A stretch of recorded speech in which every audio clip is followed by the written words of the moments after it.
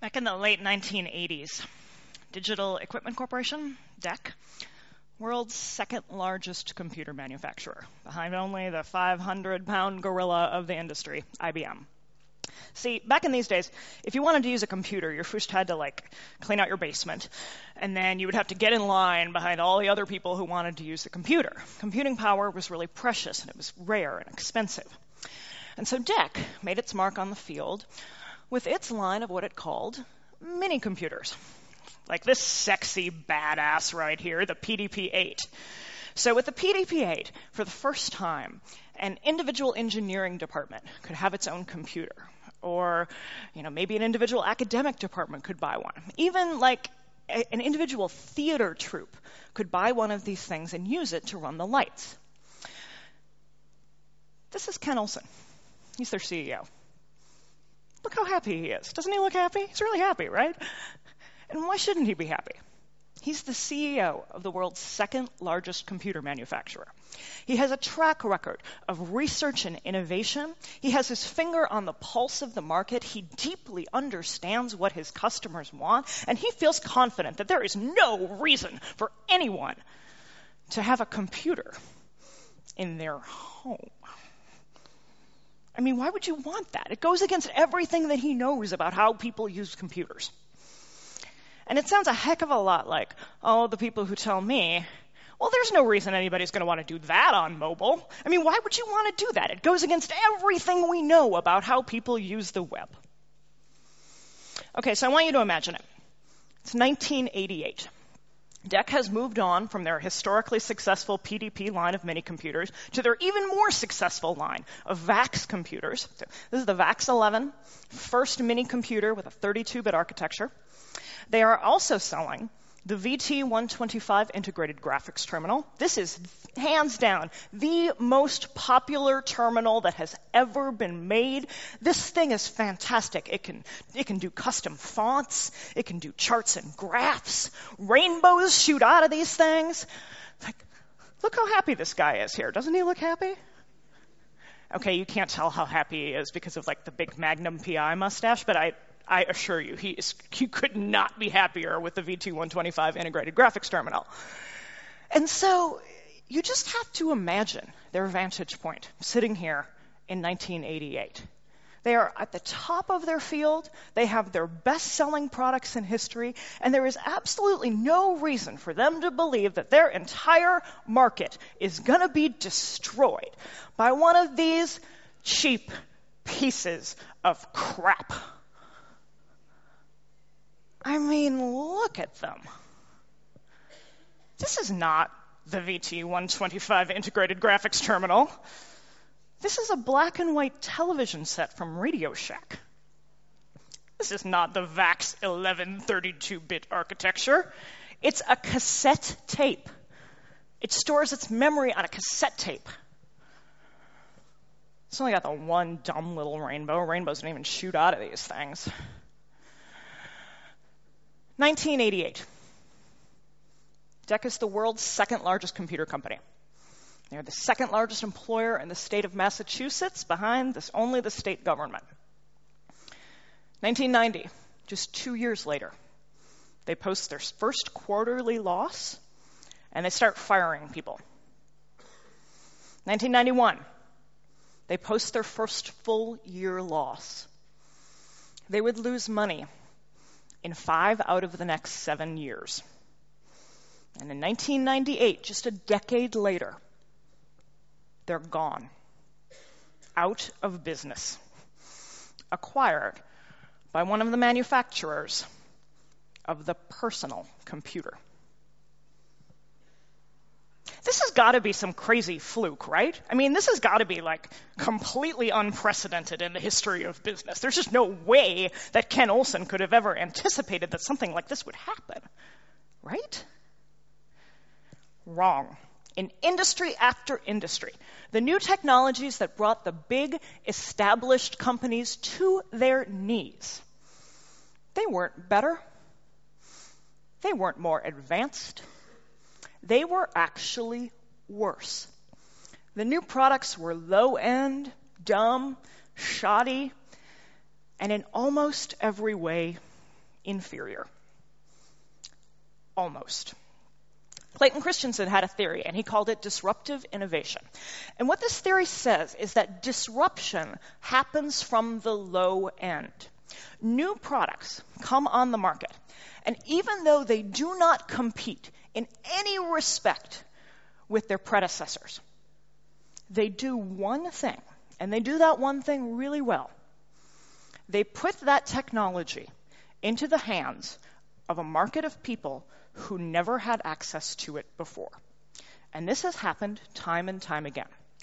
Like, say it's the 1930s, and you're the manufacturer of these gorgeous furniture radios. You know, they're a rich piece of craftsmanship. They have this rich, resonant sound. You imagine that you're going to gather your family around you in the evenings, and you're going to listen to music or radio programs. It's an heirloom that you want to pass down to your children.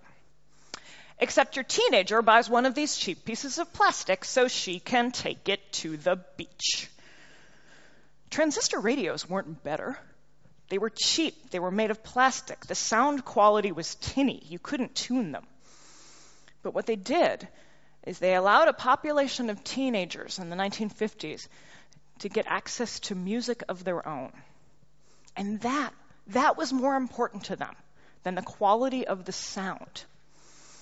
And so what happened was in just a decade or two, the quality of the transistor radio got good enough so that now nobody needed to buy a big piece of furniture to sit in their living room. The names of the craftsmen that lovingly built these furniture radios, who knows who they were? Their names were lost to time. The name of the company that put out the first transistor radio, they were called Sony. So you can see where I'm going with this, right? We are witnessing right now the latest wave of technological disruption. In the same way that mini computers came along and disrupted the market for larger mainframes, and in the same way that the personal computer came along and disrupted DEC's market for mini computers, today, mobile devices are disrupting the market for larger personal computers. And they are doing so because they are putting computing power into the hands of people. They're putting access to the web into the hands of people who previously never had it. The digital divide is real. It's easy to fall into the trap of thinking that the digital divide is something that's limited only to the developing world. But in fact, it happens right here in places like Sweden or the UK. Up to 20% of the population doesn't have access to the internet. In countries like Spain or Portugal, it can be as high as 50 or 60%. The numbers that I have come from the United States, and that's not because I have this myopic focus on my country, but it's because we actually have really amazing data from something called the Internet and American Life Project coming from Pew Research. And so what this data says is that 20% of Americans don't have access to the internet at all. Now, that's an interesting number, but it's not nearly as interesting to me as the fact that 35% of Americans, more than a third, don't have access to the internet at home. Now, think about all of the things that you might do on your personal computer that you wouldn't want the prying eyes of your boss or your coworkers or strangers at the library to look over your shoulder and watch you do. I don't know what you're thinking about, but I'm thinking about like checking your bank statement, maybe looking up a personal medical condition, getting a new job, heck, even shopping for Christmas presents. These are all things that we take for granted we can do from the privacy of our own personal internet device. So this number looks at Americans as a whole, but the numbers are even more stark for populations of people who have been traditionally disadvantaged. 29% of Black Americans don't have any internet access, and 51%, more than half, don't have a connection at home. The numbers are about the same for Hispanic Americans, about a third with no connectivity and about half without access at home. If you're a low-income American, meaning you make less than $30,000 a year, 38% don't have internet access and about 60% don't have a connection at home. And you might imagine, well, it's like if you're struggling to pay the rent, put gas in the car, put food on the table, having an internet connection might seem like a luxury. But 80% of Fortune 500 companies only advertise their job listings online. And Americans who have access to the internet get access to coupons and sales and discounts and services that could save them $8,000 to $10,000 a year. For low-income Americans, not having access to the internet puts the tools for escaping poverty increasingly out of reach. And if you don't have a high school education in America, 57% have no internet connection, and a whopping 88% don't have a connection at home. Think about it. You don't have an education, so that means you don't have a job. So that means you don't have any money, and that means you don't have any internet. And that leaves crystal meth. You guys laugh. You know what everybody does have? Everybody has a phone. Everybody has a phone. Numbers of people who have acquired a phone in the last 3 years haven't gone up that much. Having a phone is not considered to be a luxury item in any society. It is a basic staple of human life. You know what has gone up? What has changed a lot just in the last few years? The population of people who said that they've ever accessed the internet from a mobile device. That number has skyrocketed to 55% of Americans in just the last 3 years. It doesn't take a rocket scientist to figure out why this is happening, right? It's smartphones. But when you look at a chart like this, it's sometimes easy to get lulled into the sense of believing that there is a difference between the mobile phone market and the smartphone market. There may be, at this exact moment in time, the same way for our parents' generation, there was an inflection point where there was a black and white TV market and a color TV market. But within the next few years, the differences between these groups will evaporate. And we will see an entirely new population of people accessing the internet. We see them right now today. I call them the mobile-only user. These are people who say that their primary way of accessing the internet is through their mobile device. Of that 55% of Americans who say they've ever used a mobile device to access the internet, 31% of them say that that is the way they only or mostly go online. 31%. That is tens of millions of people. How many conversations have you had about how to provide a great experience for the people who are browsing with IE? How many conversations have you had about the 2% of people who browse with Java, who don't have JavaScript turned on? Have you had the same conversations about how to provide a great experience for the people who will never see your website except through the window of a tiny little mobile device? Predictably, the numbers for people who don't have broadband connections at home are much higher. If you only have a high school education, 39% of people say that's the way they only or mostly go online. Low-income Americans, 43% of them report that's with mobile is the primary way they access the internet. Hispanic Americans, it's 42%, and for Black Americans, it's a whopping 51%. More than half of Black Americans say that's how they primarily access the web. Mobile was the final frontier in the access revolution. Mobile is what has erased the digital divide. A mobile device is the internet for many people. And what do we tell them the internet is? I'm sorry, your mobile device can't access this content. Broken, Google searches, content that's not available, weird hover states covering up the content. We treat these people as though it's okay for them if the internet isn't as good. It's okay for them if they get a watered-down internet. It's okay if they get an internet that's fundamentally broken. We treat these people as though they are second-class citizens, and they don't deserve access to the same information, the same research, the same services, the same tools as everybody like us who has access to the real internet. So what are we going to do? I want to make sure that everybody doesn't think that I'm telling you to rush out of here right now and just go throw something up on the mobile web. In fact, I would actually want you to do the exact opposite. This stuff is hard. And for us to actually really deliver on the promise of an open web, a truly accessible web, a web that is equal to everyone, it's going to take some time. And so that's why, rather than just throwing something up on the mobile web, I think that you need a content strategy for mobile. And it's totally random how these things happen. It's just like a really weird coincidence. But I just happen to have a book of the same title. It came out last fall from A Book Apart. You can buy it from abookapart.com today. So I want to leave you with 3 things that I think you can do right now to go out and start thinking about a strategy for mobile. First one is that you need to know your workflow. And by that, what I really mean is you need to understand the human side of how people create content for mobile devices. One of the biggest challenges that I see talking to organizations today is I go in, and what they have done is they have created mobile as if it is yet another silo in their organization. They have basically told the mobile team to go off and say, yeah, here's some money. Go off and build whatever you want. No, don't have it hooked up to the CMS. Don't worry about what the desktop team is doing. Just rush, make something on mobile.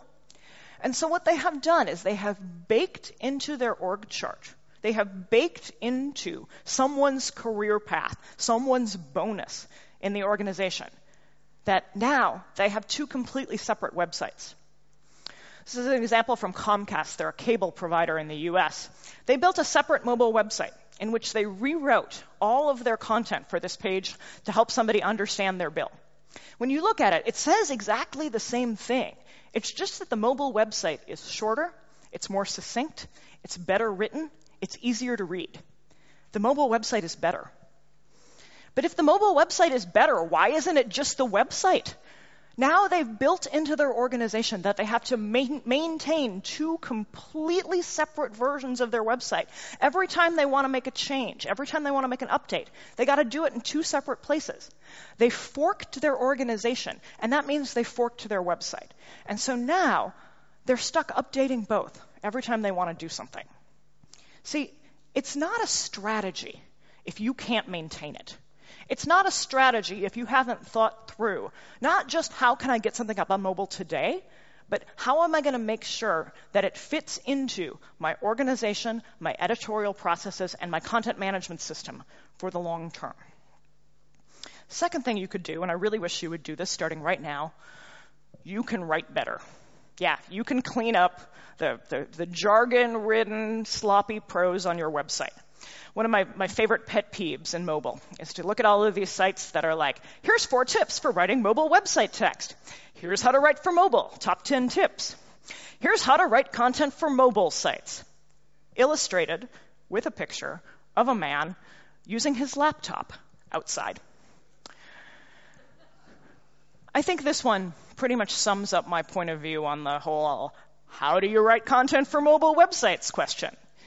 See, there's no such thing as how to write for mobile. There's just good writing. And if your content is well written, if it is well structured, then it will make the leap to mobile. The American Cancer Society, when they were thinking about their mobile strategy, asked themselves many of the same questions that other organizations ask. Should the mobile version of our website be like the fun-sized candy bar version of our website, a watered-down subset? Should we focus on the needs of the on-the-go cancer patient? No. The American Cancer Society looked at the data that they had for who was visiting their website on mobile, and they realized something important. The people who were most likely to be using mobile to go on their website matched up really neatly with the populations of people who were less likely to get the preventive care and early screenings that they needed to catch cancer early. And so the American Cancer Society concluded that they had a life-saving imperative to get all of their content on mobile. Not a subset, not a watered-down version, not some edited little bits of the content, all of it. And you know what? They did. This website is a masterpiece of them finding a way to make all of their content easily readable, browsable, navigable, and findable on mobile. And the thing is, every single word made it to the mobile website. And when you look at it, I will tell you, I think the mobile website is better. It is more focused, it is easier to browse, and they didn't dumb it down one notch. Frankly, I think it would be insulting to tell somebody, oh, you don't get all the same information about cancer because you have a tiny little screen. They took all of their content. And yes, the articles are long. Yes, they are dense. They are important information. And they are easy to read. And they're easy to read, not because they said, oh, here's how we have to change our content to make it good for mobile. It's not that it was designed and written for mobile. It's just good content. See, good content transcends platform. So if your content is well written, if it is well structured, if it is easy to read, and people want it, they will want it on their mobile device.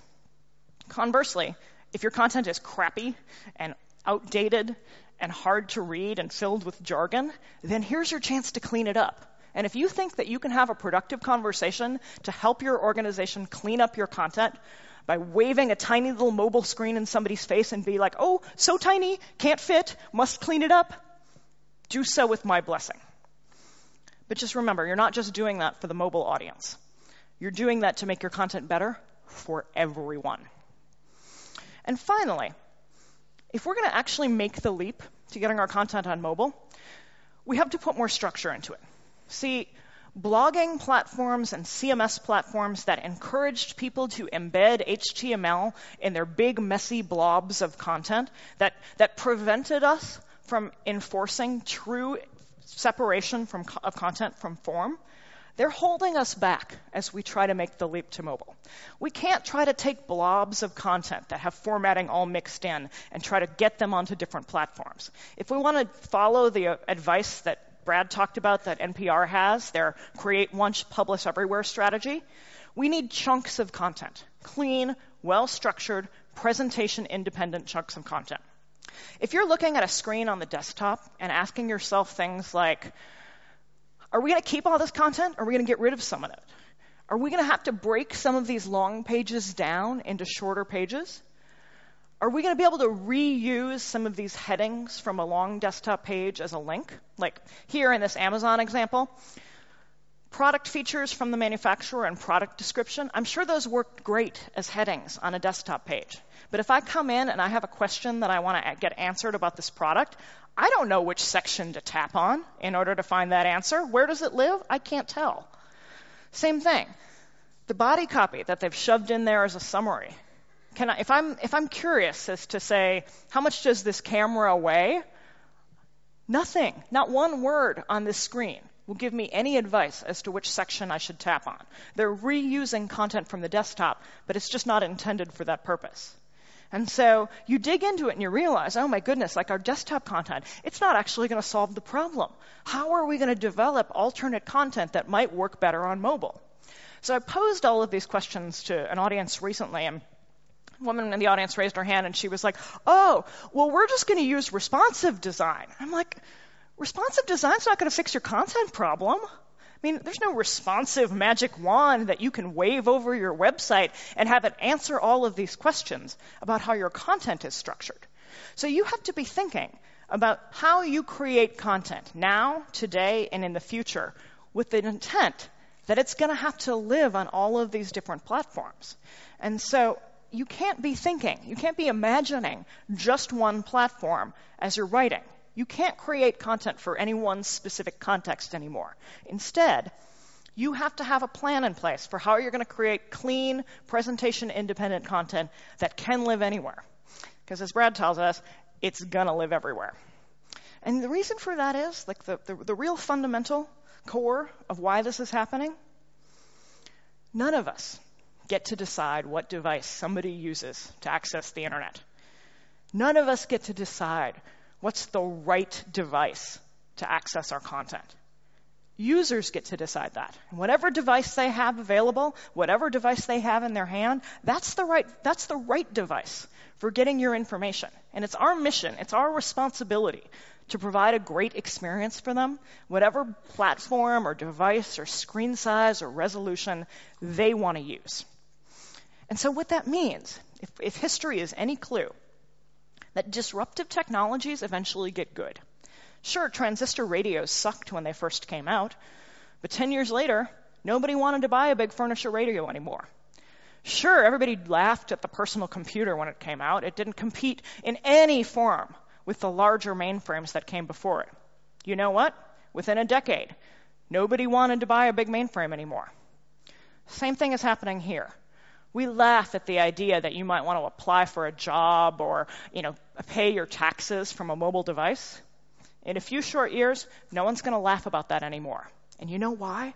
Because we're the people who are going to make it happen.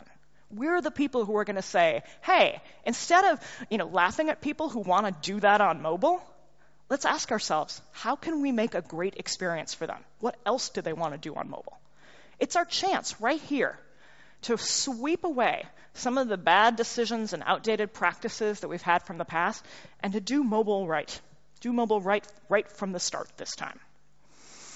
I say thank you all for having me here. I especially want to thank the team from Media Evolution for inviting me to speak here, right here on the Chelsea Manning stage. Thank you very much.